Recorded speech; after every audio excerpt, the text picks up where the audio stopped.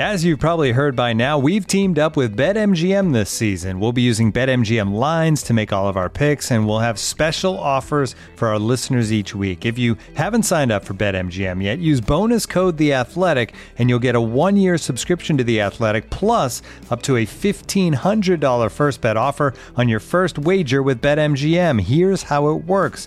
Download the BetMGM app and sign up using bonus code The Athletic. Make your first deposit of at least $10. Place your first bet on any game and claim your voucher for a 1-year subscription to The Athletic.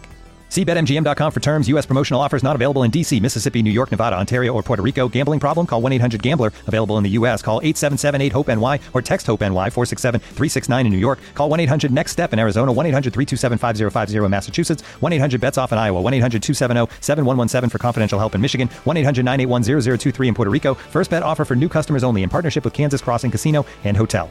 Don't forget, if you haven't signed up for BetMGM yet, use bonus code The Athletic, and you'll get a 1-year subscription to The Athletic, plus up to a $1,500 first bet offer on your first wager.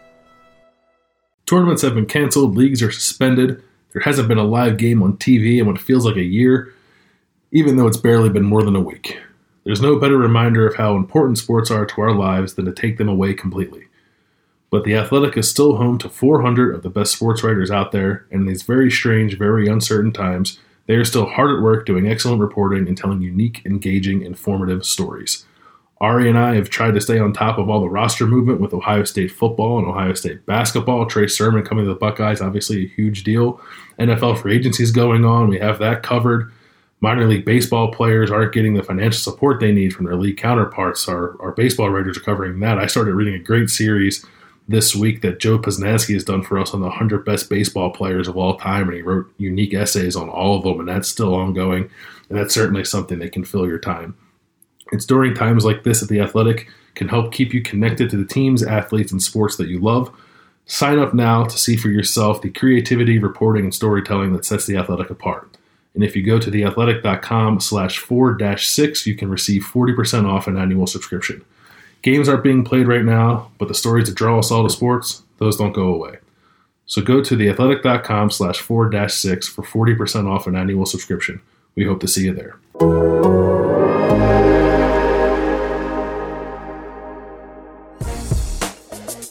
The culture is the culture. It's 4 to 6A to B, competitive excellence, and the brotherhood. The plan to win has never changed. So the culture here and the plan to win is always going to be here at Ohio State.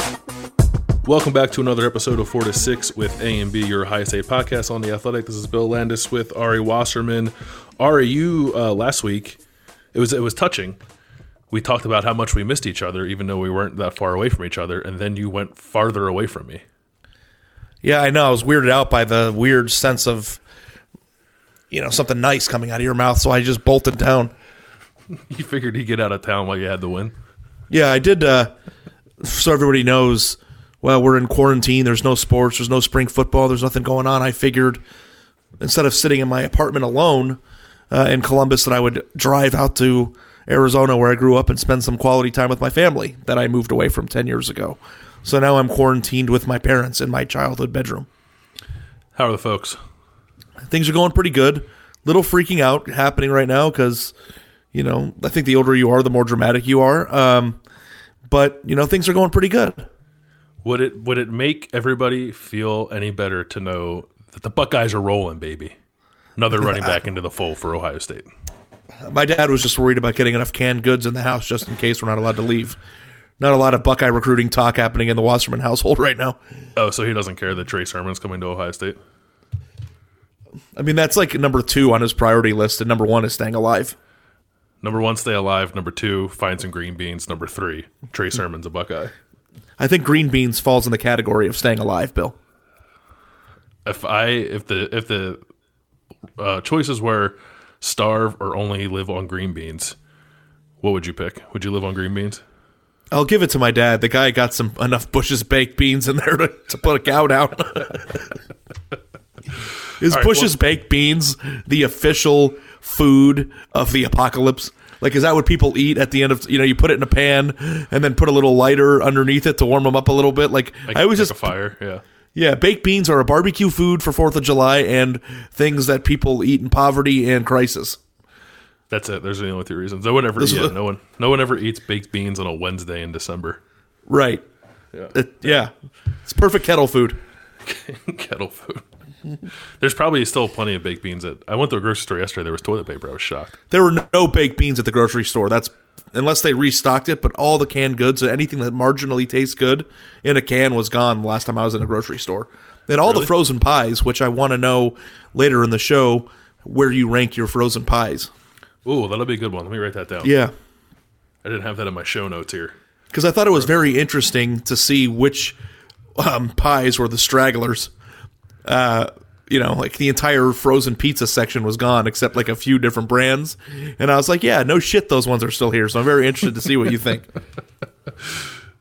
Yeah, that'll be fun. All right, let's talk about Ohio State football for a little bit first. Ohio State did land Trey Sermon, kind of a poorly kept secret. I think we all thought that this is where it was going. Trey Sermon entered the portal, I think officially last week, or maybe it was 2 weeks ago. And now he's going to be a Buckeye.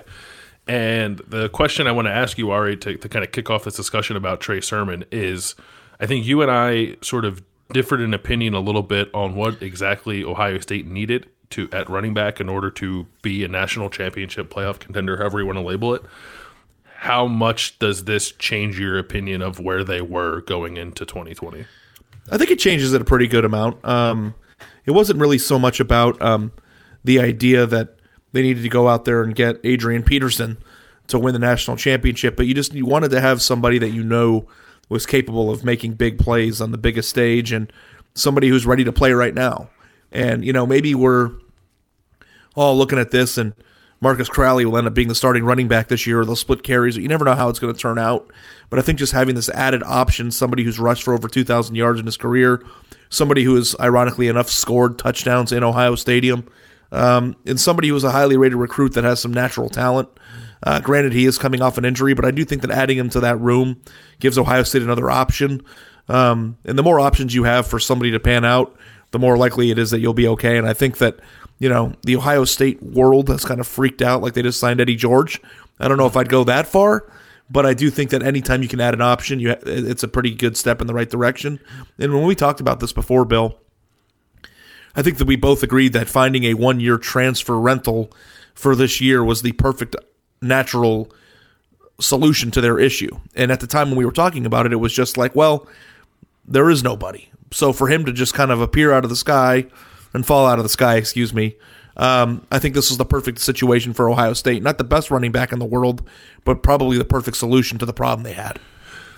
He's good, and I want to say that to sort of preface the point, or I guess maybe the question I'm going to throw at you, and you sort of alluded to it there, but he rushed for 2,000 yards at Oklahoma, had a really good debut year, scored, like you mentioned, in that game in 2017 in Ohio Stadium. His sophomore year, he was just under 1,000 yards, had 13 touchdowns. Last year, he kind of just fell off the face of the earth. He had 54 carries, and then he injured his knee in the 10th game of the season and didn't play the rest of the year. But his numbers severely dropped off from what he had done in his freshman and sophomore year. Now, he was in a backfield with Jalen Hurts, who carried the ball a ton, and they had another talented running back there named Kennedy Brooks, who did rush for 1,000 yards the last 2 years, and I guess he's going to be their starter in 2020. But Trey Sermon, for as good as he was, never led Oklahoma in rushing, never had more than 200 carries in a season. And I just don't know. I guess I want to manage expectations here a little bit, or at least figure out what they should be for a guy like this. Because like you said, it's not Adrian Peterson. Because why would Adrian Peterson be in the transfer portal? He's a good player. He is more experienced than what Ohio State had. He was more productive than anybody. The only guy that had any kind of production was Master Teague, and he was pretty good last year, but he's been productive in bigger moments than anybody on Ohio State's roster, and I think that's important. But from a talent standpoint and what we think the running game might look like next year, I don't think Ohio State just landed a guy who's going to come in here and carry the ball 250 to 300 times like J.K. Dobbins has done. I think this is a little bit different, and I don't know if you feel the same way or if you feel like this guy's coming here to be a bell cow and be what we have come to expect, frankly, from Ohio State running backs to last, forever. I don't think he's going to carry the ball nearly as much as Dobbins did last year. I think we can agree on that, right? Yeah, Dobbins carried it 301 times last year. It's kind of weird. Dobbins carried it 301 times last year. Trey Sermon has carried it 339 times in his entire career. Yeah, I think that it's going to be more of a running back by committee situation still. I think he might be the leading running back touch getter, but I don't think that the way that people have reacted on social media to what they are getting, I think is completely wrong. And I'm not saying it wasn't a big move. I'm not saying he's not good. I'm not saying he's not going to be a big part of Ohio State's backfield and one of the best offenses in the country. But I thought the celebrations of what they had just gotten were a little bit out of whack in comparison to what he did get. Because if you go back and look at what happened at Oklahoma, before he got injured, he lost his job basically to Kennedy Brooks. And I was talking to our Oklahoma beat writer, Jason Kersey, and he's not sure because what happened, because it was kind of kept under wraps a little bit. But, Trey Sermon is a very good running back and a very good talented player. But for some reason, I think he carried the ball 0 times in one game, 2 times the next game, and then got injured later on. So was there a falling out? Was somebody better than him? We don't really know. Ohio State's not going to bring in somebody who's got issues off the field, so I'm not implying that, but there was something that went wrong with his tenure at Oklahoma that made him put him in this situation. So I think that all those things considered, you have to temper your expectations. They did not just sign Eddie George. Yeah, I don't have any reason to believe that there's there's baggage here or anything like that.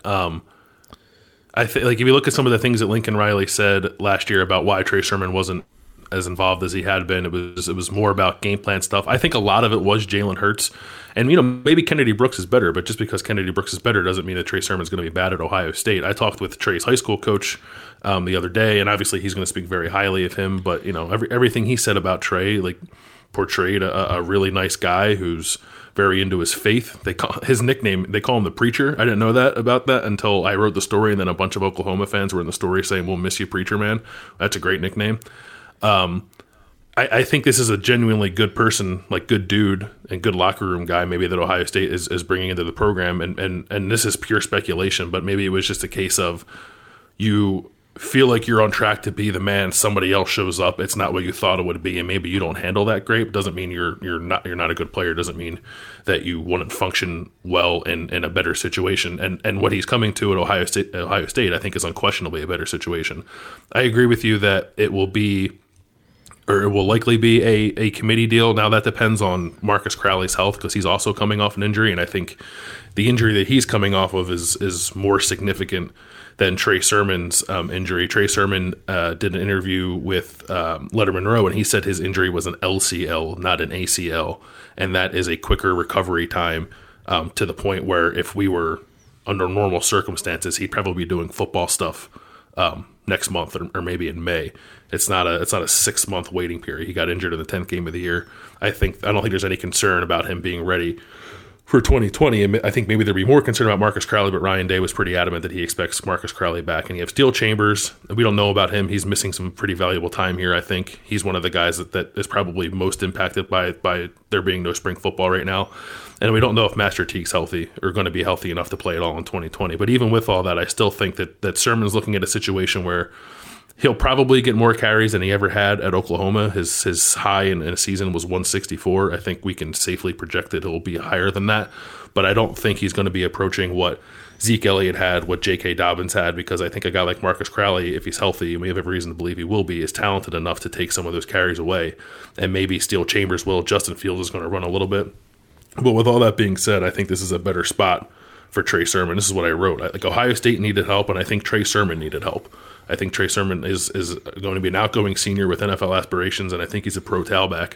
But I think he needed to be in a situation where he was going to be showcased a little more than maybe he would have been at Oklahoma.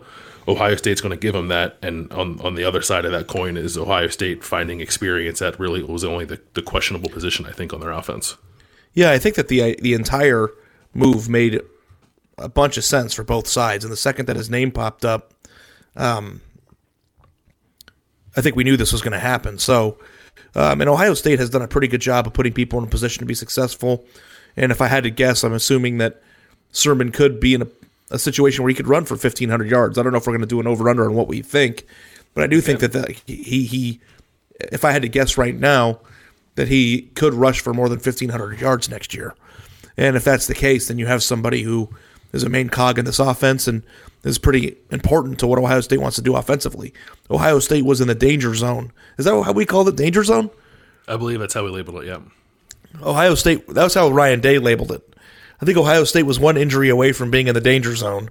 That injury happened a day after Ryan Day said it, so Ohio State was in the danger zone. And I think that Trey Sermon's transfer into Ohio State has brought Ohio State way out of the danger zone, but I don't think it is the savior the way that they would be had J.K. Dobbins come back or something like that. You know, I think it's somewhere in the middle there. It's a step below that, but I think it's still good. I didn't include in the story I wrote. I didn't include like film of Trey Sermon because I wasn't sure if I'm allowed to use it. I know I can use Big Ten film and I use it a lot, but I wasn't sure about Big 12, so I didn't.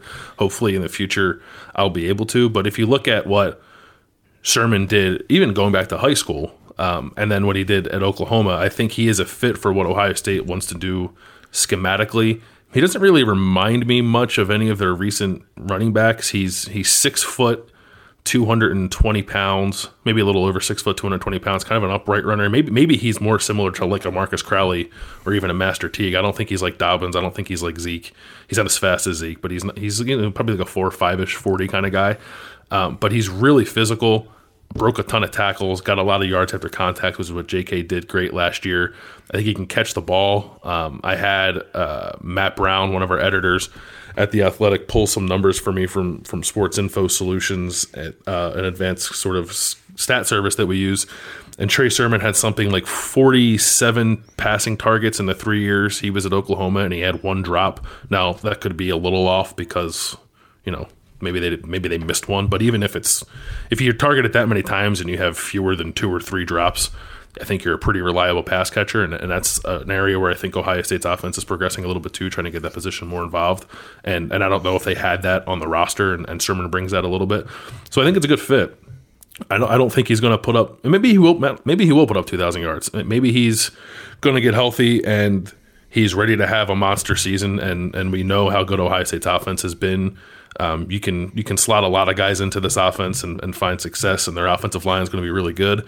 It's on the table, certainly, for Trey Sermon to have the best year he's had in his career, and he's been pretty good up until this point. But I think it's good to like pull back the reins a little bit and just remind people that like this is good. Ohio State had a need. Ohio State filled it, but there's also a reason why Trey Sermon was available, because he sort of fell out of the picture a little bit at Oklahoma. I think that the idea that Ohio State needs him as bad as they needed him puts them in a pretty good position, because that's just a very rare thing at any position at Ohio State at this point. Going into spring football and absolutely needing somebody who's a plug-and-play player that can start right away. I don't know that, like, I can't think of a time that's ever happened in the last 10 years. Or Jonah Jackson, maybe, I guess last year. But, last you year, know, it's a very rare situation. And I think it's going to be a good fit. I think so too. What do you think? We got nothing to do but speculate for a few months while we wait to see if football's coming back. What do you think What do you think Trey Sermon's year looks like next year? Carries wise, yards wise, just what do you think he'll end up doing?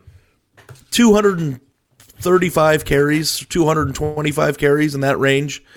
A little bit more than 2/3 of what JK got last year, and like 1,600 yards. That's a really good year. Yeah. I think Ohio State's system. Good. I think Ohio State's system and the position that they're in right now with Justin Fields, the crazy amount of talent they have at wideout, the opponents that they're playing, I think they've got a pretty good chance for a running back to have a pretty big year. And again, I don't know if it sounded like, and you tell me if it sounded too harsh, Bill. Just because I said he's not Eddie George doesn't mean I think he's not good. I think he's a really good running back, and I think he's going to have a tremendous year. And I just think that the circumstance of Ohio State's team, the way their schedule sets up, the fact that Ohio State's got transcendent quarterback who's going to open things up for the running game and a ton of talent on the outside, I think that he's going to have a great year. I really do. The thing about him is, and I worry that I worry a little bit that the way we're couching this is coming off as negative, and that's not the intention. even though he was not used a ton last year and it was sort of a bizarre drop-off in production, when he was used, he was still pretty good. He had 54 carries last year, and he averaged 7 yards a carry, and he scored 4 touchdowns. And for his career, he's averaged, I think, better than 6 yards a carry. It was just over 6 as a freshman, just under 6 as a sophomore, and better than 7 as a junior last year in a much more limited role. But if you extrapolate that over a season where you're talking about a guy like that getting between 220 and 250 carries and who knows how many receptions, that's a really productive player. Like I think this guy is going to be good at Ohio State, and it's I think maybe a little easier to be good at a place like Ohio State because of all the talent that's around you. But play around with those numbers, and I think you're looking at a year where a guy has 1,400, 1,500 rushing yards because he's shown an ability to do it, and now he's coming into an offense that Oklahoma's offense is really good, and the defense in the Big Ten is better than he would have gone against on a more consistent basis, I think, in the Big Ten. But Ohio State's offense has been a juggernaut for a long time, really since Urban Meyer got here, and I don't see that changing anytime soon. There is an opening for Trey Sermon to have a monster year in his last year as a college football player. Yeah, I agree. I think Ohio State's offense is going to be the best offense in college football, and I think if there was some question now, I guess is a better way to say it, to end on an up note. If there was some question in my mind of whether or not Ohio State was good enough to win a national championship next season with the running backs they had in place a month ago, before this happened, I think that there's no longer any question of that. I agree. I think I had less of a question than you did, but I think to be realistic, you should have had questions, and you should have questions anyway, regardless of kind of what the roster looks like. But I feel better. I think you should feel better. You feel better, Bill? I feel better. You feel better? Yeah. Okay. I feel great. Go Bucks.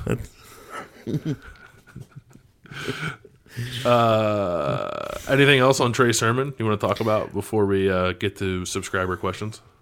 I was just went back in time, and I don't know much about what how this process works in terms of when you answer the transfer portal or when things start becoming clear of in terms of interest. But I heard on February 8th, I'm looking, that Trey Sermon was potentially going to be an option in the portal. And I texted somebody that was very close to the situation at that time on February 8th. So this is over a month ago now? Mm-hmm. Almost 2 months ago. And that person said that wasn't an option at that point. And then I was like, okay, well, that makes sense because it would be a breach of rules, whatever, if they knew at that point, because I don't know how the timelines of this stuff works. But it was such a good fit on both sides that, of course, it happened. And I think that it just worked out well. And as we've joked about in the past, I don't know what Ohio State does or who made a deal with the devil, but just stuff seems to line up for them at every turn. And if you're an Ohio State fan, I think you should take some time to appreciate that, because that's a very tough thing to do. Most of the time in college football, when a program has a need or their coach leaves or there's scandal or whatever you want to put it, they lose a bunch of games because of it. Ohio State never seems to do that. So I don't know. Whoever made the deal with the devil, the whole fan base thanks you, I guess. But it's pretty remarkable, Bill. They seem to avoid disaster at every turn. And I'm not saying that they were in disaster in this scenario, but the fact that they got somebody that's this good of a fit, this seamlessly. I don't even know, did Trey Sermon even visit anywhere else? It was just easy. No, he didn't visit anywhere because he was in the portal. Yeah. The recruiting or face-to-face recruiting wasn't allowed. But the thing about it is, were there other schools involved? No, I think it was pretty clearly Ohio State from the jump, and Ohio State reached out, I'm sure, immediately as soon as it could. But the thing, I wrote a story on what's today? Tuesday. We're recording on Tuesday. I wrote on Monday. The story was how Trey Sermon helps Ohio State and how Ohio State helps Trey Sermon was the headline. And then I tweeted it and someone responded, you mean how Ohio State tampered and got a player? It's grow up. We live in the real world. I don't think whatever. I don't think Ohio State tampered with anything because these players talk to each other. Trey Sermon's not an idiot. He knows that Ohio State needed a running back, and Ohio State keeps an eye on college football and knows he might be coming available. Every program in the country does this. Doesn't involve back alley conversations to figure out who's going to transfer to your program or not. And maybe those things do happen, and maybe they happen at Ohio State. I have no idea. I don't think anything was done not above board here. But the thing about Trey Sermon is he grew up in suburban Atlanta. He played against Justin Fields in high school. He and Justin Fields trained together.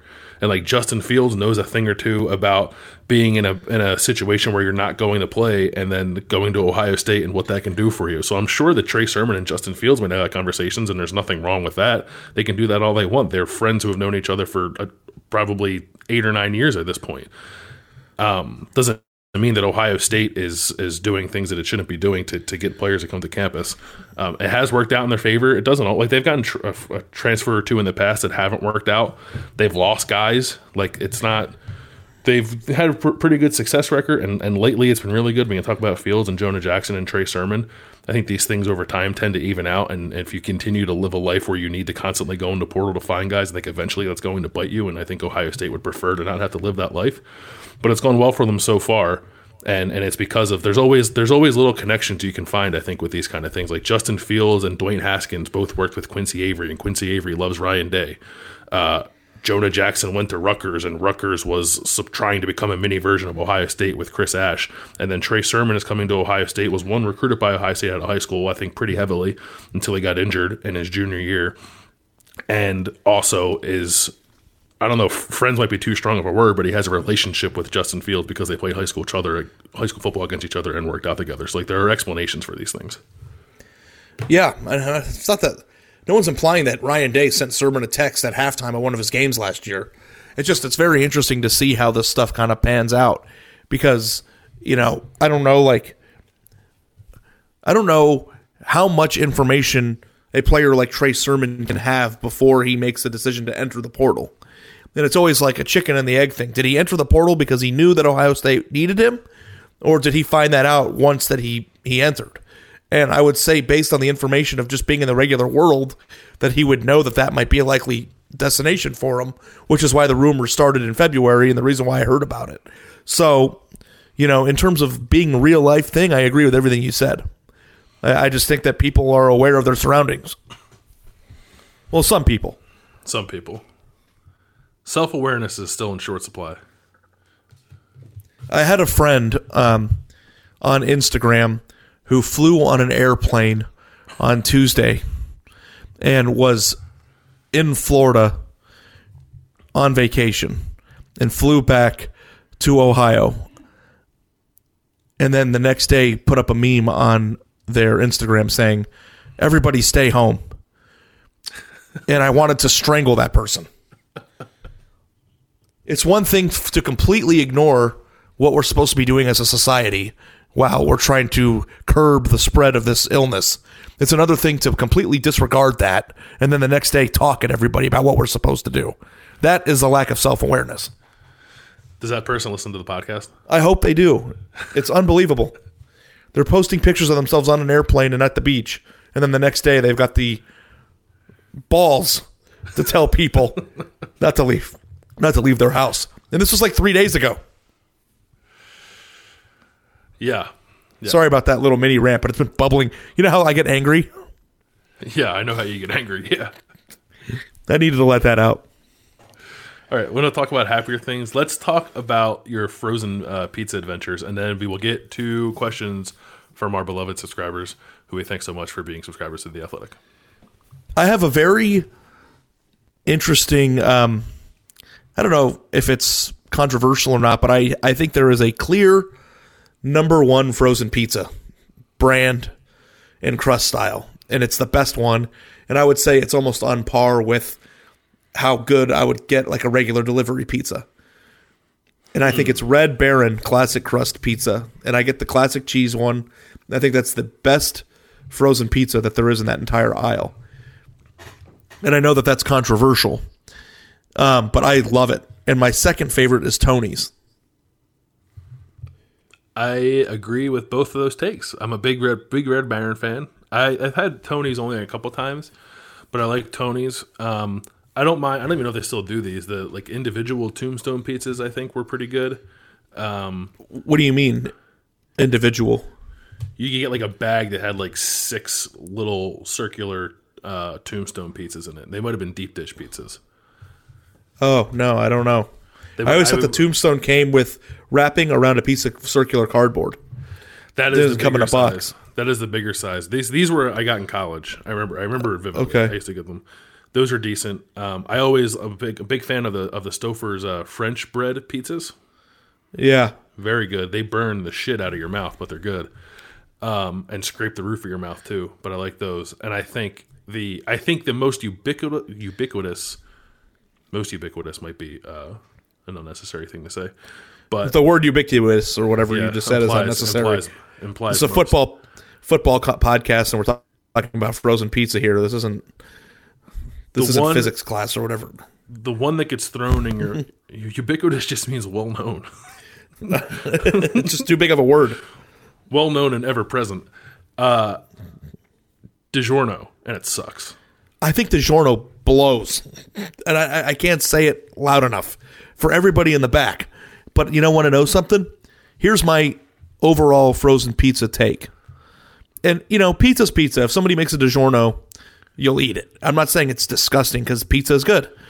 But it is the worst of the pizzas in the frozen section. And I think that any pizza with rising crust in the frozen section sucks. I think that all pizzas should have the classic Red Baron, not thin crust, but just that regular frozen crust. You know what I'm talking about? The classic crust. Yep. I think that's the only way to. I would never buy a rising crust frozen pizza. Neither would And I think that you just got to go with the crust that is in the classic crust and live with that. But you want to know what pizza really sucks, and all the ones that were still there. I know exactly what it was. All right, try to guess.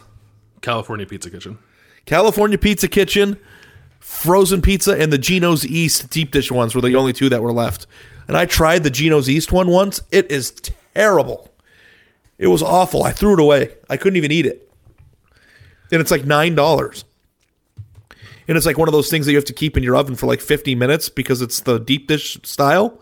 Mm-hmm. It was terrible. But like to me, it's Red Baron, Tony's, Tombstone, those classic frozen crusts, and then the rest is trash. Do you ever have a Mama Celeste? No, I don't know what that is. Yeah, that might have been. I don't know if that's like a regional thing or not, but we used to eat those a lot when we were a kid. We also used to eat. We always called it Elios because we're from Philadelphia and we're trash and don't know how to pronounce anything. I think it's actually pronounced Elios, but they were like little square pizzas. Those are really good too. It's a different kind of style.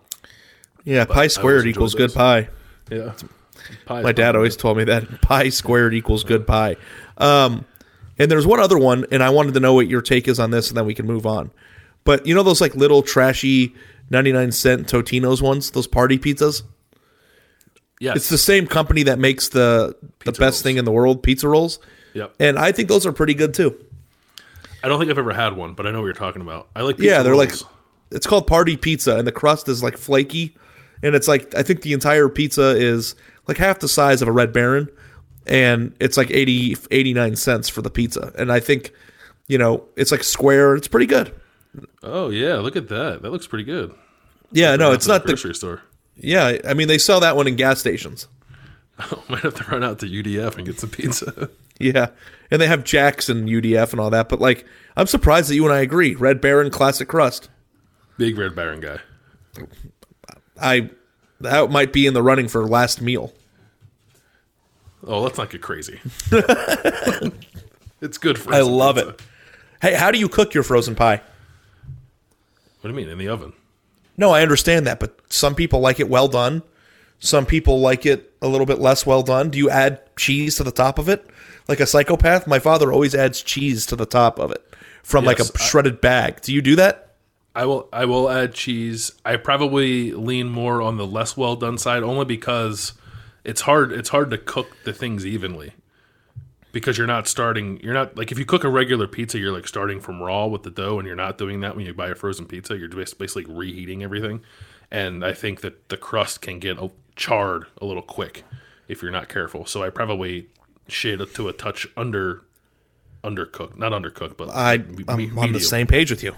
Undercooked medium, where it's crispy, but the cheese still isn't like brown. Yeah. It's like the perfect pizza in the oven is when you get it to a point where the crust is crunchy, but the top of the cheese isn't really well done. Mm-hmm. That's the sweet spot. This is great. I'm going to hop in a car, drive to Arizona. Me, you, Papa Was are going to have a frozen pizza party. Oh my God. I would take a year off my life to have that happen. Actually, of the things, if I can make a list of top 10 things I would want to do in my life before it's over, I think that would be on there. I love your dad. He's the man. But pizza party with my dad, or the whole experience of driving across the country like I did? Driving across the country is nice. Pizza party with your dad, I guess you can come to. Yeah, the driving across the country part from Columbus to Phoenix, it's actually a pretty easy drive. The first half of it sucks, and the second half of it's amazing.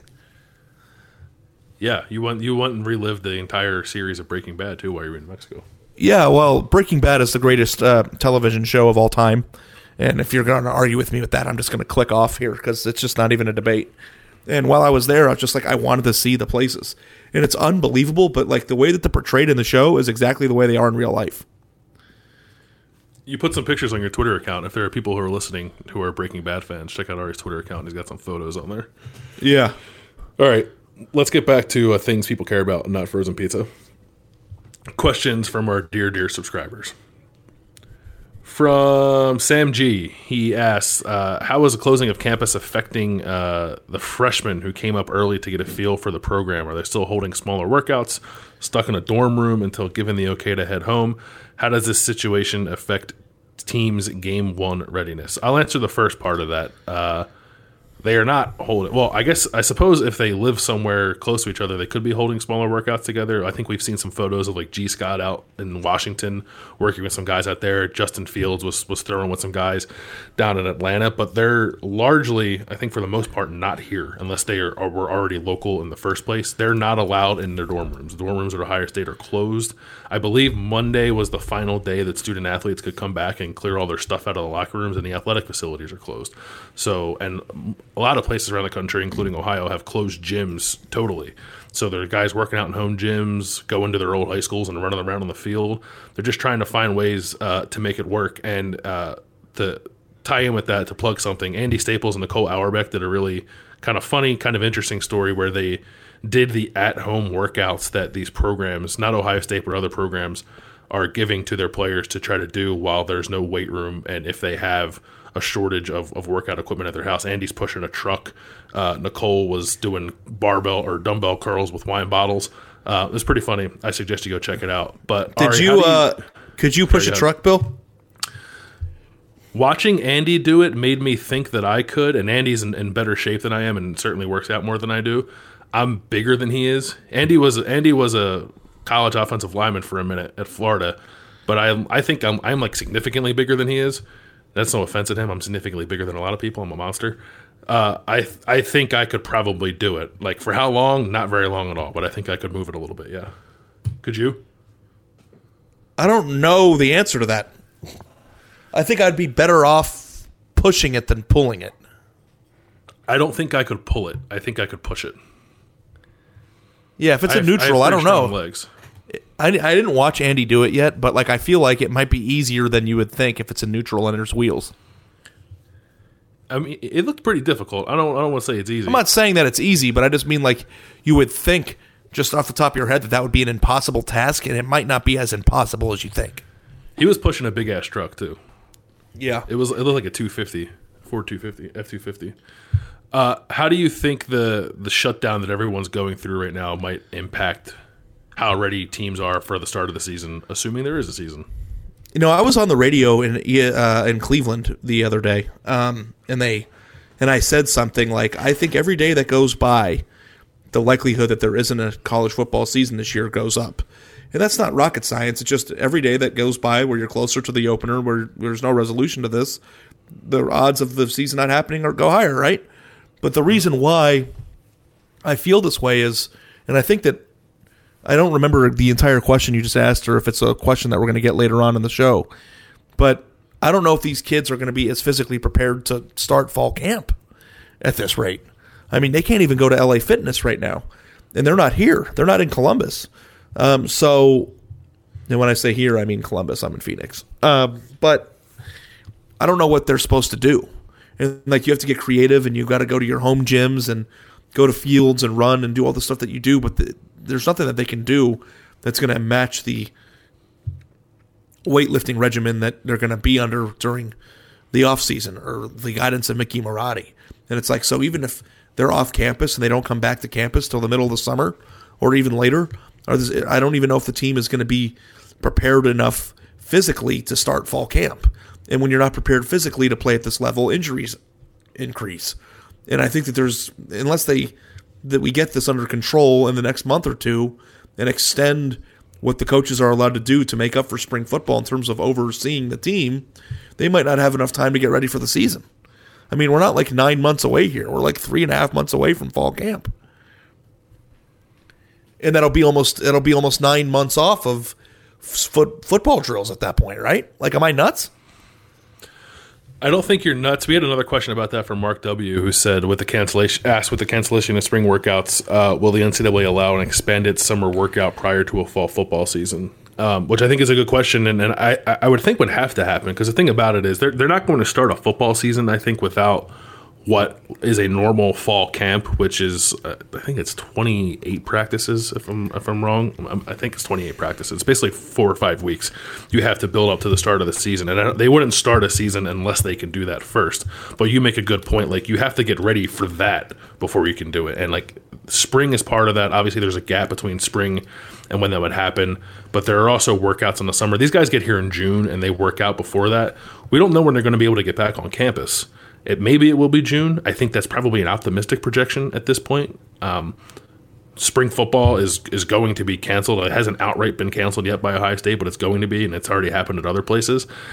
My guess is, like, best case scenario, I think guys might be able to come back to school in July and start working out, and maybe in the month of July, the NCAA would allow a period of increased contact than what coaches are normally allowed. I think it's typically 10 hours a week they're allowed in those sort of off-season periods.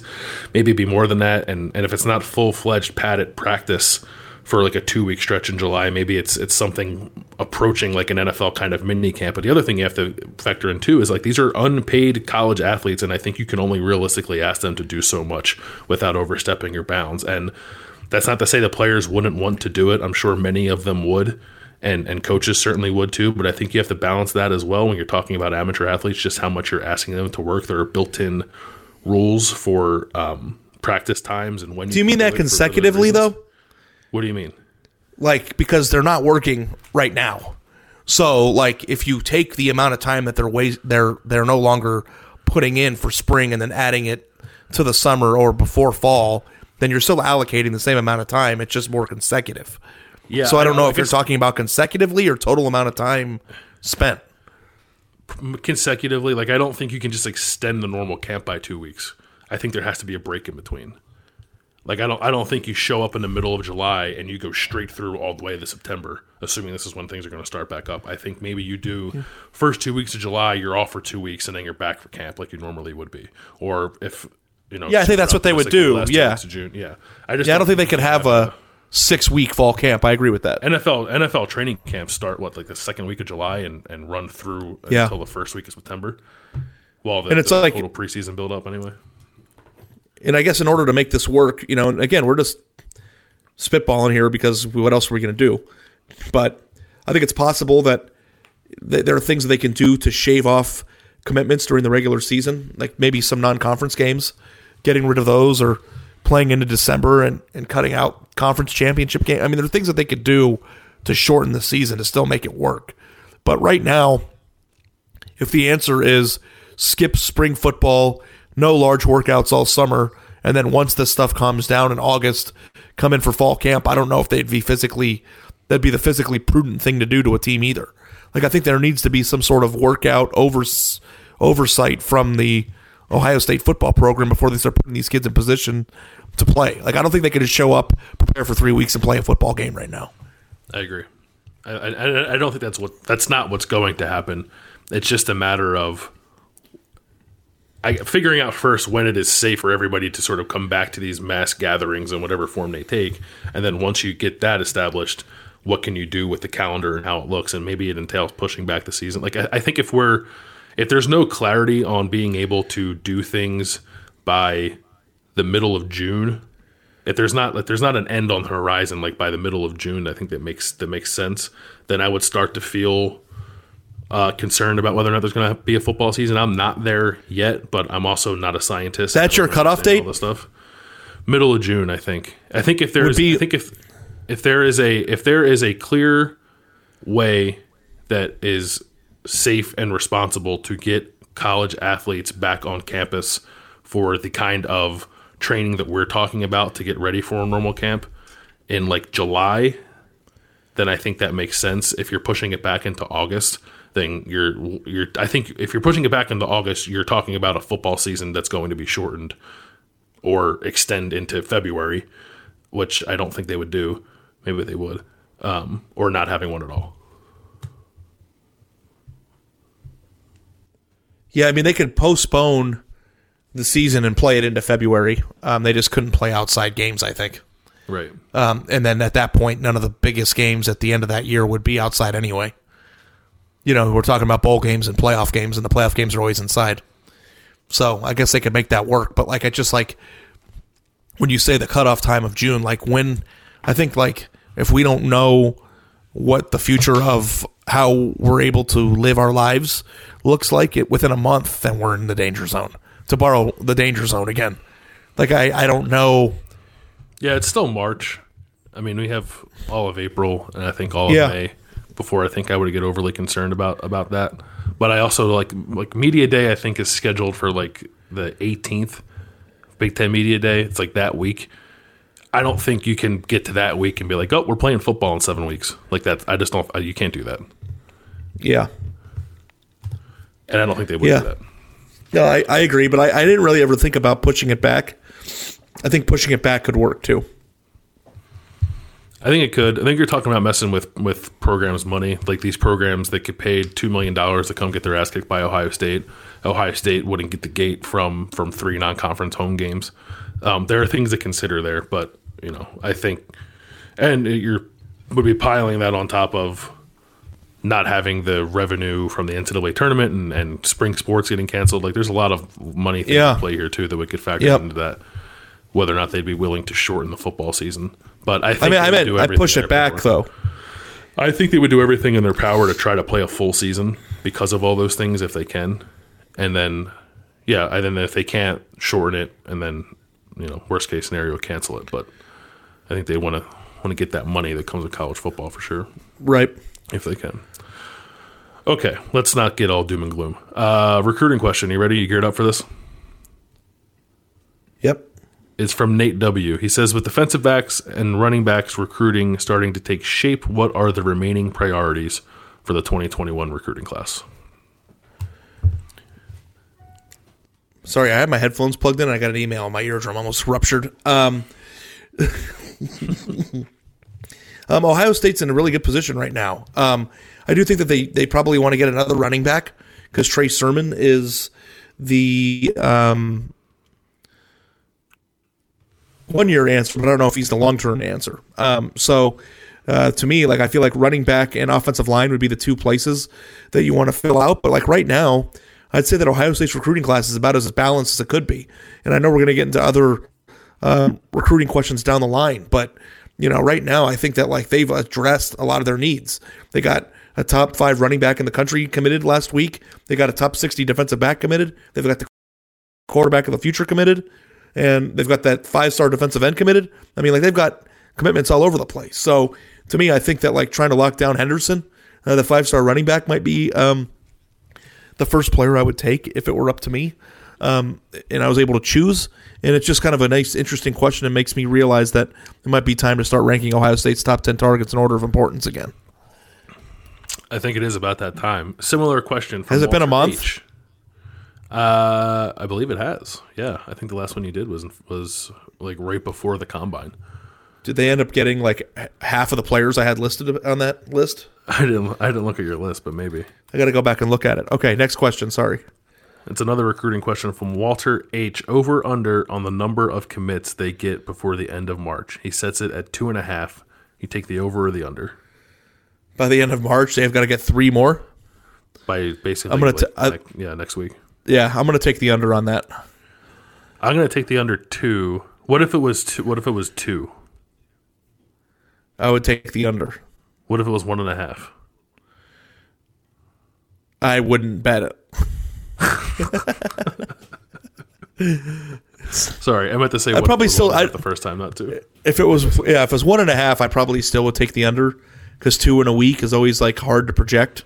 And with everything that's going on right now, I know Ohio State was on a roll and they got 4 commitments the way that they did in a short amount of time, but it still is a pretty uncertain time in the world of recruiting. And I'm not going to project 2 in 6 days.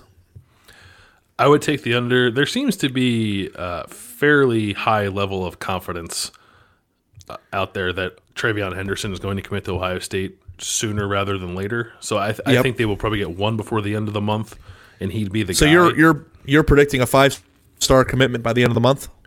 Yes. Yeah. Should I give him a call today? You want to give him a call right now? Get him on the horn. We'll put him on live. Cold call. Yeah. And then there are a lot of guys out there that they're linked with, and I suppose any one of them could pull the trigger at any time. But the only one that kind of feels imminent at the moment is Henderson, and I think they'll get him before the end of the month. But I would still take the under on 2.5. If they get him before the end of the month, Ohio State's class is going to be stacked. Like heading into the summer months, I don't know. That might be an interesting story to do while we're all locked up. Of going back and looking at where Ohio State's recruiting classes were. Heading into the month of April in the past, because I don't remember it ever being this good this fast. That leads us very nicely into this next question from Douglas D. I guess, do we know who Douglas that is? Probably our main man, Doug DeLillo, would be my guess. Yes, Ryan Day is putting together, arguably, in parentheses on paper, the best class of recruiting history at Ohio State. How has he managed to do it so quickly into his tenure? What are some of the things in Day's favor that maybe didn't benefit Urban in recruiting? Somebody asked me this on the radio this week, and they were just like trying to make ask a question, I feel like, of like, how is Ryan Day better than Urban Meyer? And it's just like, I'm not doing this. But I do think that there's an interesting point of view that we don't really talk about much when it comes to this discussion. And that's like, Urban Meyer was probably the best recruiter, or one of the top 5 best recruiters of all time in the modern era. But he also had a very distinct and intense personality. And for as much as he raked in the world of acquiring talent, I do think there were times where 4 or 5-star prospects didn't want to match or couldn't match his intensity and didn't want to play for him just because they didn't like the way that he was. And that's just, when you're somebody as powerful and as big of a leader as Urban is, that's bound to happen. Not everybody is for everyone. And now, what I think is interesting is that Ohio State is still the same place with all the same resources, but the entire top end of the program is a completely different vibe than it used to be. So sometimes I wonder now if Urban were still the head coach here, if Ohio State would still be getting the same types of numbers, but if the faces and the names would be different. You follow what I'm saying? Like the names that are committing to Ryan Day right now, like his laid back, everyman, natural, easy to be around personality. Whereas if they were being recruited by Urban, you're in the room with somebody who makes you want to be at your best in terms of just what that intensity that he has. And I just like, there are commitments on this team that wouldn't be on this team if Urban were still the head coach. And there might be commitments that wouldn't be on this team had Urban still been the head coach.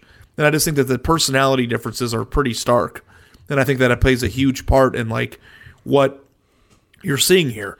Now, that's not saying that Ryan Day or Urban Meyer are better. I still think Urban Meyer is a better recruiter because it's Urban frickin' Meyer. But I do think it's important to remember that Ohio State still has all the same resources, the same support staff, the same NFL draft numbers, a lot of these assistants that put these players in the draft.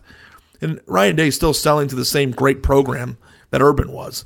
But I do think there is a difference there, and I think it could be working for some of the kids that are getting in early. I think it'd be easier to commit to Ryan Day than it would be Urban, don't you think? I think it'd be less intimidating, for sure. Right, that's what I'm saying, and kids are intimidated. A 17-year-old 5-star prospect still could be scared about not being good enough for Urban. It's not. There's still emotions involved. Yeah, and it's not that the expectations are different at Ohio State. I think they're still the same. I think maybe it's just conveyed a little differently. And also, just like you get around somebody like Urban who's larger than life, not everybody would be made nervous by that, but I think a lot of people would be.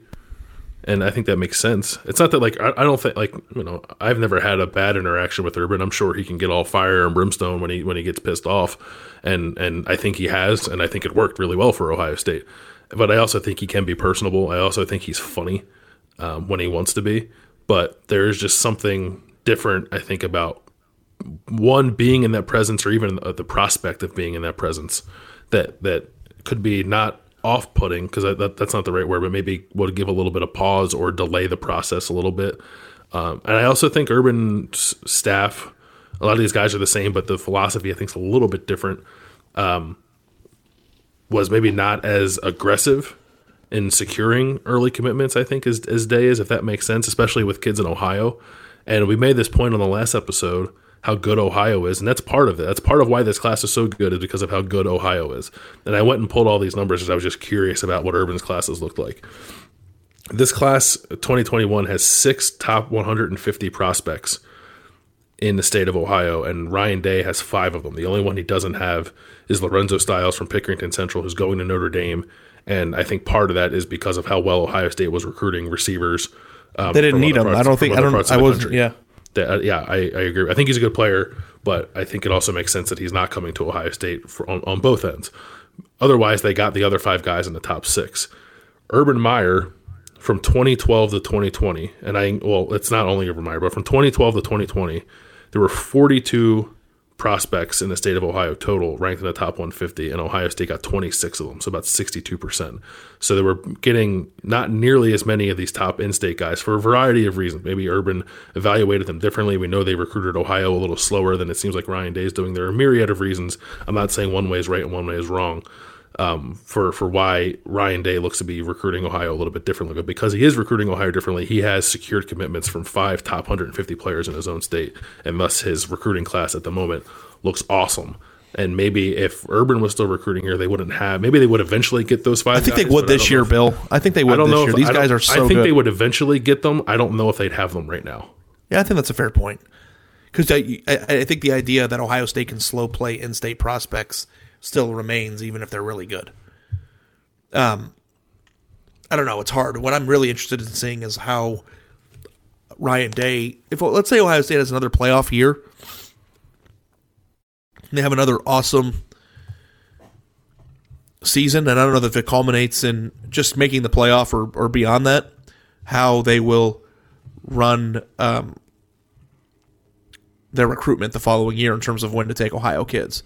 Because last year was year 1, Ryan Day needing to rely on Ohio because he doesn't have the brand name or the same type of recognizable name that Urban Meyer had. Year 2, you're taking all these Ohio kids because they're just too good not to take. What's going to happen in year 3? Are they going to start tending back to more national because Ryan Day will be a bigger brand name at that point? Or are they still going to continue to recruit like they did in year 1?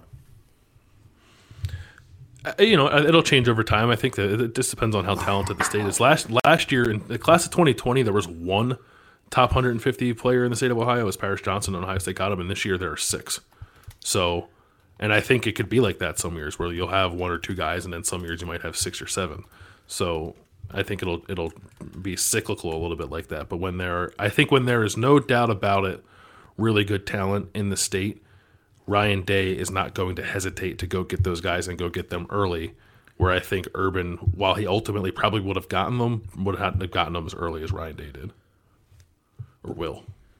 Yeah, I wonder what the reason for that is. Is it just go out and see if you can get the 5-star kid from California before you take the 4-star kid out of Ohio? I mean, is it that simple?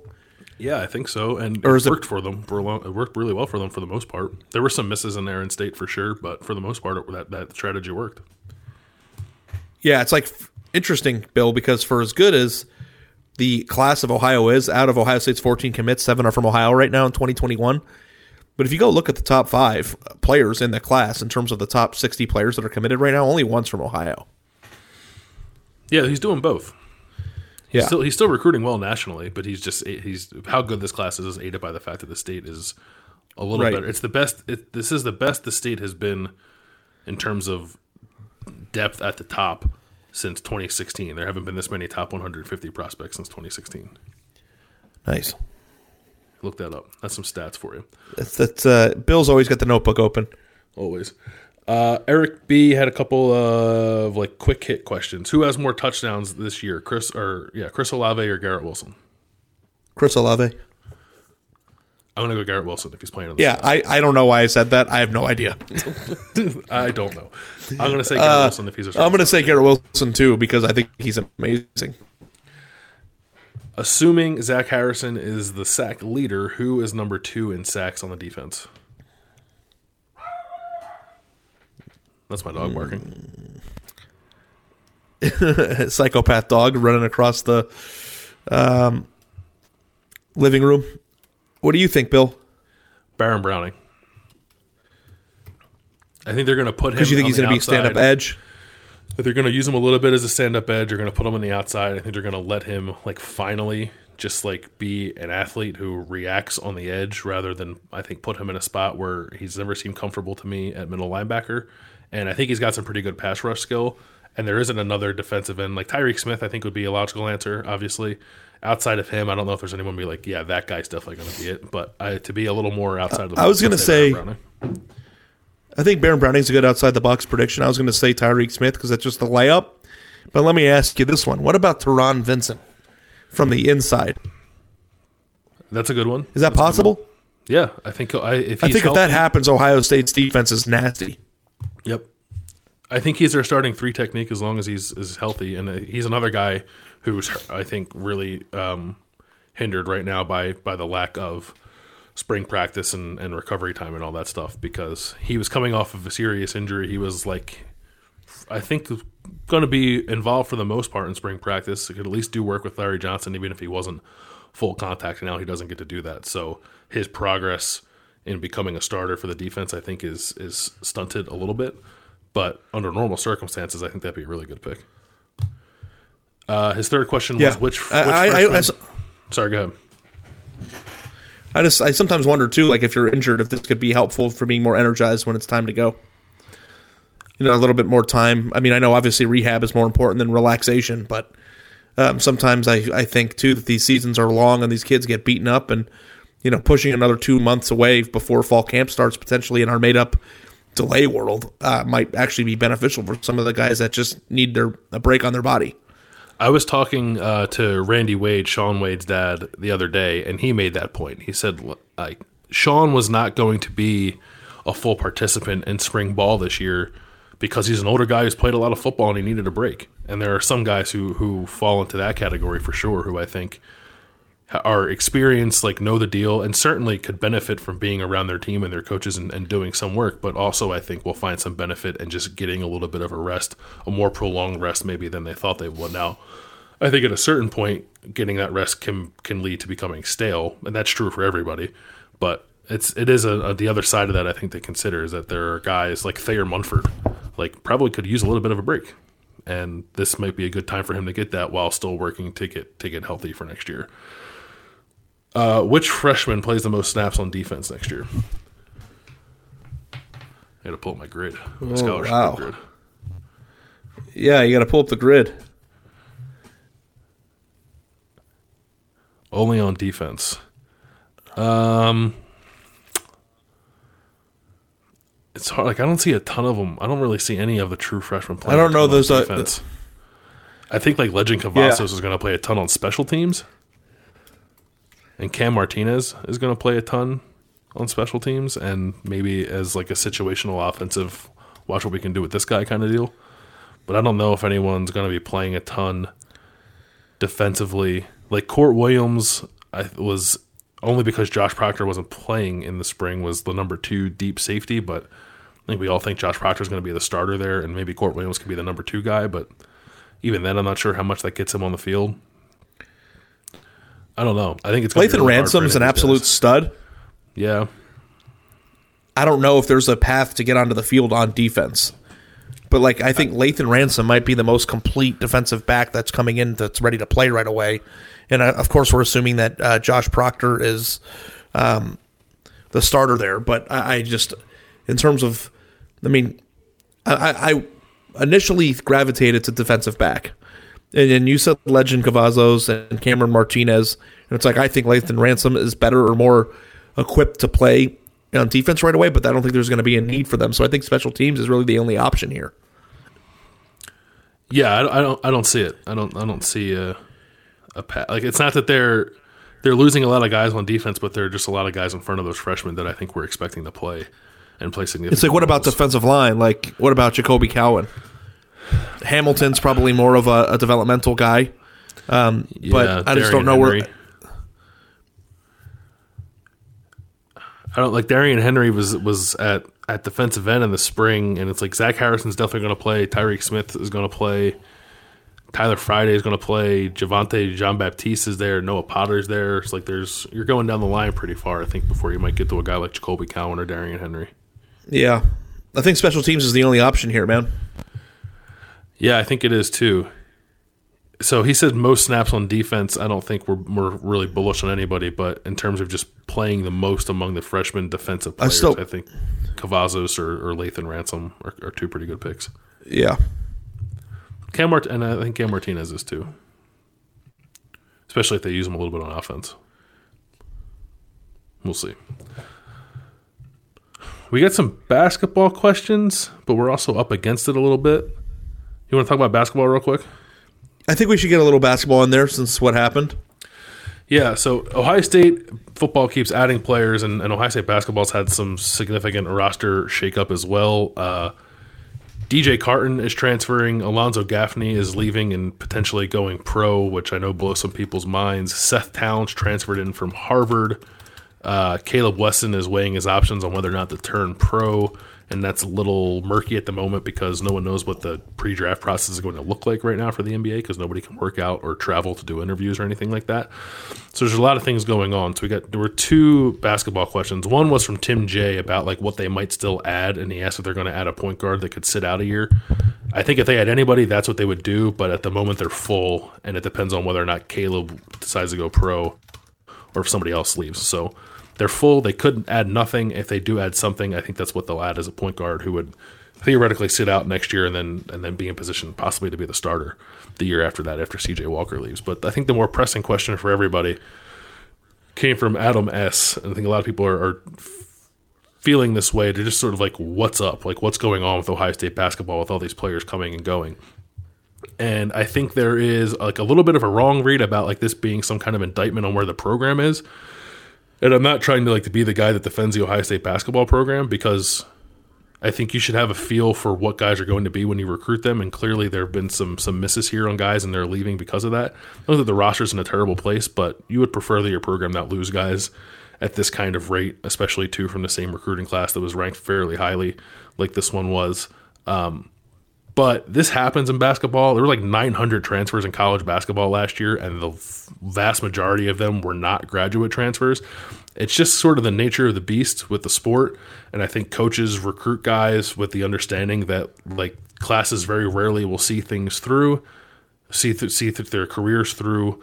Weird, unexpected stuff can happen, which is what happened with DJ Carton, and it's not to label what happened with him weird. It's just like a thing that I've never seen it happen before. A guy had mental health issues that he had to tend to, and that led to him making the decision to look for a fresh start somewhere else. And I would hope that people would respect that, even if you're upset with the fact that a talented player is leaving your basketball program. And then like sometimes guys make a little puzzling decisions, like Alonzo Gaffney, who's going to try to go pro most likely. But that was something that was talked about before he got here. Like I was talking with people about the idea that he might try to do this after his freshman year, no matter what it looked like, and then he didn't play, and now he's going to look for something else. So I don't think this is the program's on fire. I think this is just like college basketball in 2020, but I'm curious in your perspective, Ari, as someone who doesn't follow it as closely as I do, like maybe I'm a little too close to it and don't have the 30,000 foot view that I should have. Like when you see DJ Carton leaves and Alonzo Gaffney leaves and they're bringing in transfers and like Micah Potter transferred before last season, like do you look at this and think like what's going on with this program, or do you look at it and think like this makes sense in the greater scheme of college basketball? Well, I covered Ohio State basketball for 3 years, and I don't remember there being much turnover. And that might just be because I forgot everything, but I don't remember this happening. But like when you start talking about like the reason why DJ Carton is leaving, like I don't think that you can frame that in terms of what that means for Ohio State basketball and whether or not Holtmann did the right thing. Like he suffers from mental health issues and he's trying to better his life. And a lot of times when people have those issues, not an expert on that, but they go home or they want to be near the people that they love. And like trying to frame that into what's wrong with Holtmann and their program, I think is kind of ill-advised. I know that Gaffney was also supposed to be somebody that was one of their better players for the next few years. So, all the things that are occurring are weird, but they also have a major transfer coming in now too. So I do think that Holtmann from the outside is a good coach. And I do think that Ohio State basketball should be competing at the highest level in the Big Ten. And I think that the only way that Ohio State will continue to be or will get back to being what they were when I covered them, and even before I got to Ohio, is by luring and getting NBA talent in the recruiting process. And I don't know if they're doing that. Like to me, that's the number one thing. It's like they got Greg Oden, Daquan Cook, and Mike Conley Jr. in the same recruiting class. And then like they got Jared Sullinger as an NBA player. I mean, they had a lot of talent in like the early 2010 teen years. And it's like, what recruit has Ohio State gotten in your mind that could even compare to any of those guys? Well, the Oden and Conley and Cook group is lightning in a bottle, and I think like an unfair expectation to have for Ohio State basketball. Like, great job, Thad Matta, for landing that group. Was a second recruiting class. That's awesome. That's like some shit that Duke and Kentucky do, and very few other teams can get 2 lottery picks in the same class and then another first-round pick with the same group and then have that group go to the national championship game. If that's your expectation for how Ohio State should be recruiting, like, you're going to be disappointed all the time. But I don't disagree with the idea that they should be able to lure pro talent somewhat regularly, but not all in the same class. And I guess it doesn't have to be in the same class. But Bill, we're talking about Keita Bates-Diop, D'Angelo Russell, Evan Turner, Jared Sullinger. I mean, like, this wasn't like 1 year. Like, they had a solid decade of having legit NBA players on their team every year. And it's like ever since Thad left, I mean, I don't know, for the most part, right? Sullinger was in the NBA. Keita went to the NBA as a second-round pick. D'Angelo went to the NBA. Evan Turner? Kufis, I guess, has been in the league for a while. Yeah, so, I don't know. I guess you're right. Like, these aren't transcendent NBA talents, but they are. I'm not saying you have to have Michael Jordan on your team, but they had pros on their team every year. And I don't know if not all those guys pros. Yeah. I think EJ Liddell is a pro. Carton is a pro. I know he's not going to finish here, but we got him. He was a pro. You look at someone like Alonzo Gaffney, if he was willing to stick it out here and I think like work through the things that freshmen have to work through sometimes, he could have become an NBA player because he's a 6'9" wing athlete who maybe could develop to shoot the ball a little more. Their incoming class, I don't know. Their incoming class was a smaller group because they were anticipating having a large group of freshmen from the last year carrying over. But then, like, Seth Towns, I think, is an NBA player. He wasn't out of high school for them, but they just got him from Harvard. I think he is an NBA player. And I also think they kind of started from a bad spot when they got here.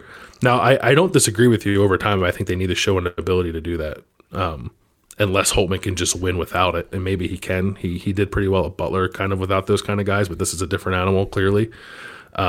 I don't think you necessarily have to have those kind of players to be competitive in the Big Ten as long as you're a really good coach. And I'm not saying that Holtmann's that guy, but if they're going to continue trending this way with how they're building the roster and not getting those kind of players you're talking about, then he better be a really good coach, because the expectation can't be to just finish 5th or 6th or 7th in the Big Ten every year and have that be okay. I don't think that's the direction Ohio State basketball should be going. But I also don't think that we've seen enough evidence yet to sort of know where this is going, if that makes sense. This next year's team is going to be really old. A couple 5th-year guys, couple 4th-year guys, couple 3rd-year guys, not heavy on freshmen or sophomores playing significant roles. And that's what Holtmann said he's wanted all along. And I think they're going to be pretty talented. Seth Towns is really good. Ivy League Player of the Year. He's a great scorer. He's coming off of an injury and hasn't played in 2 years because of it. But if he's healthy, he's a really good player who if he didn't have the opportunity to go to Harvard, would have been at maybe Michigan or Ohio State the first time around. He was good enough to play at either of those programs and elsewhere. And Duke was involved in his recruitment this time around. So this to me feels sort of like put up or shut up year.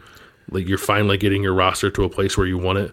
You can't have a January like you've had the last 2 years where you can't win in your own league. And I think they know that. I think they know what the expectation of Ohio State basketball is. I just don't know. I'm not at a place yet to say like they're not where they need to be. Because I think there was always an understanding on my part that it was going to take a little bit of time to build this roster back up to where it had to be to be that kind of team. Yeah, it sucks for them because they could have gone to the NCAA tournament this year and gone to the Sweet 16, and then this entire conversation's off. And who knows what would have happened if the actual season was still going on. But what the thing is, Bill, and I think when you were talking, you made a lot of good points, and I might have misrepresented my thought process. And again, you're the expert here. I'm not the expert on Ohio State basketball anymore. But Ohio State had pros, all those pros that I listed, but they were like marginal NBA players. They were like the best players in college basketball in their years. Like Evan Turner was the best player in college basketball his final year. Jared Sellinger was the best player in college basketball. Greg Oden was too. And I understand that, some of those guys didn't make it in the NBA, and some didn't pan out, and some did. But when those guys were in college, they were like the elite of the elite players in the game. And like D'Angelo Russell, my last year covering Ohio State basketball, before I had some transitions in my job, they didn't have a very good team that year. But still was a very interesting, fun team to watch because they had a legit NBA player leading the show. And they made it they almost knocked off Arizona to make it to the Sweet 16 that year. And it's just I just don't know if the top level, watching Ohio State basketball on TV as a casual onlooker feels like a different sport than when I'm watching Kansas play. And I know that Kansas isn't the litmus test of what Ohio State should be, but they aren't in that category. And I think at times Ohio State basketball fans are spoiled because they were in that category, unrightfully so, because Thad Matta did such a great job during his tenure that he changed the entire viewpoint of what Ohio State should be. I mean, this team's fan base is accustomed to Final Four runs, and Final Fours don't usually happen for most teams. So, it's just, what's the bar? And you have to reset the bar. And if the bar is make it to the NCAA tournament and it was a successful year, that's a huge step down from going to the Final Four every other year, like they did for a while there. And they haven't had a D'Angelo Russell type talent on this roster since he left. And can Ohio State go get the number 4 point guard in America and have him start for him anymore? I don't even know if that's possible anymore. Well, they got Carton, who I think might have been the number 4 point guard in America. Yeah. He's leaving, so it doesn't sound Thad went to 2 Final Fours, right, in 13 years. Yeah. I don't think he went that's to 2 the Final bar. Fours, and he also had one of the best teams in college basketball history that got upset in the Sweet 16. Sure. Yeah. I don't think Final Four or bust. I would hope is not the standard here. But I think competing for the Big Ten is and should be, and simply making the NCAA tournament at a place like Ohio State should not be the bar for you to determine whether or not you're having a successful season. And I know that's kind of been the deal with Holtman's teams so far. At least I think it was reasonable the first 2 years. It's especially the first year, no one knew what that team was going to be. They ended up being one of the better teams in the conference in a year where the league was down, and I think that year was exceeding expectations in my opinion. And then I thought the second year, I didn't think the roster was very good, and clearly throughout stretches of Big Ten play, they didn't look very good. But they still got to the tournament and they won a game. I thought that was a decent enough year. It wasn't a step back. That was basically just what they should have been that year. And then this year, for as crappy as January was, it's hard for me to have an opinion on where they were at and where they were going because the tournament didn't happen. And they can say all the nice things we thought we had a run in us, and they certainly had been playing well, and I think that would have carried over. But you can't say for sure, and it just leaves you kind of in a weird place with the trajectory of the program, and then you add on a guy like DJ Carton, who everybody was super excited about leaving, and I could get why that might give people some pause about where the program's going. I guess what I would say is... With him leaving, too, you have to hammer that home is completely independent of anything to do with Ohio State basketball. That's Yeah, I think that, but I also think it's hard to separate it. I get, people get emotional about it, and they have a hell of a lot more time to think about it now because there's nothing else going on. I guess my view on it would be like, I want to see what this year looks like. I want to see what like Chris Holtmann finally does with the kind of team he's like said he wanted to have. And if it looks something similar to what it's looked like the last 2 years, where they have these like inexplicable dips where guys look like they're not having a great time playing with each other, then that's cause for concern for me, but I'm not there yet. I think roster turnover is rampant in college basketball, and Ohio State's not immune to it. It doesn't mean there's something wrong with the program. I just think that's sort of the way it is. I think these guys are pretty good coaches. If they're not Thad Matta level coaches, maybe they're not. And then I don't know what that means for Ohio State basketball, but I want to see what this year looks like now that he has an older team with some talent on it, and he's had 4 years to kind of get things where he wants to get it. Fair enough. That's a lot of basketball talk. If I sounded like an idiot, I apologize. No, that's just. I think your perspective is valuable because I think you come at it from a place where a lot of Ohio State fans come at it, and I come at it from a position of probably being too close to it. Yeah, no, I mean, and I used to cover the team, so I think I have an idea of like what, in terms of fan engagement and stuff, and what causes interest, and it's just like, it's hard, in my opinion, to go from D'Angelo Russell and Evan Turner and Jared Sullinger to every 3 years this team might be a Elite 8, Sweet 16 team. It's just a different era now. But yeah, I do think that the fun thing about college basketball is that this team was talented enough. If everything came together, if Carton, would have, remained mentally healthy and wouldn't have needed that time off, and with Caleb Weston, they had enough talent to make an NCAA tournament run with right matchups.